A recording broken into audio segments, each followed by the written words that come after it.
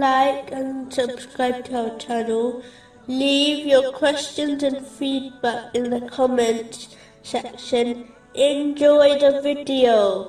Continuing with the last podcast, which was discussing chapter 7, verse 51. So today we will forget them just as they forgot the meeting of this day of theirs. Specifically, it was discussing a divine narration found in Sahih Bukhari, number 7405, which declares that Allah, the Exalted, is with anyone who remembers Him. In addition, out of His infinite mercy, Allah, the Exalted, has not restricted this declaration in any way. For example, He did not declare He was only with the righteous, or those who perform specific good deeds. He, in fact, encompassed every Muslim, irrespective of the strength of their faith, or how many sins they have committed. So one should never lose hope in the mercy of Allah, the Exalted. But it is important to note the condition, which is to remember Allah, the Exalted. This is not only remembering Him with one's tongue, but more importantly, it is to remember Him through one's actions.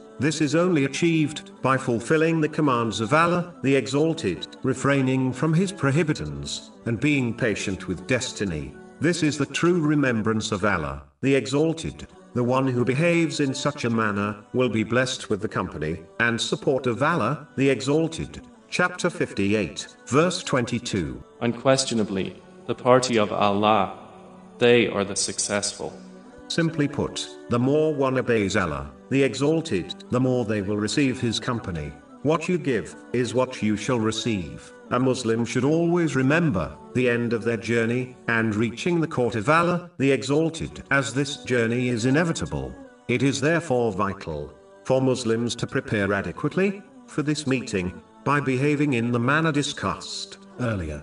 There are no do-overs, and one's regrets will not aid them when they reach this point. So it is vital not to delay obeying Allah, the Exalted, as the time of death is unknown. Today is the day to act, as one may never reach the tomorrow they hope for. No deed, small or big, will be overlooked or forgotten. All will be held accountable for every breath they took on this earth.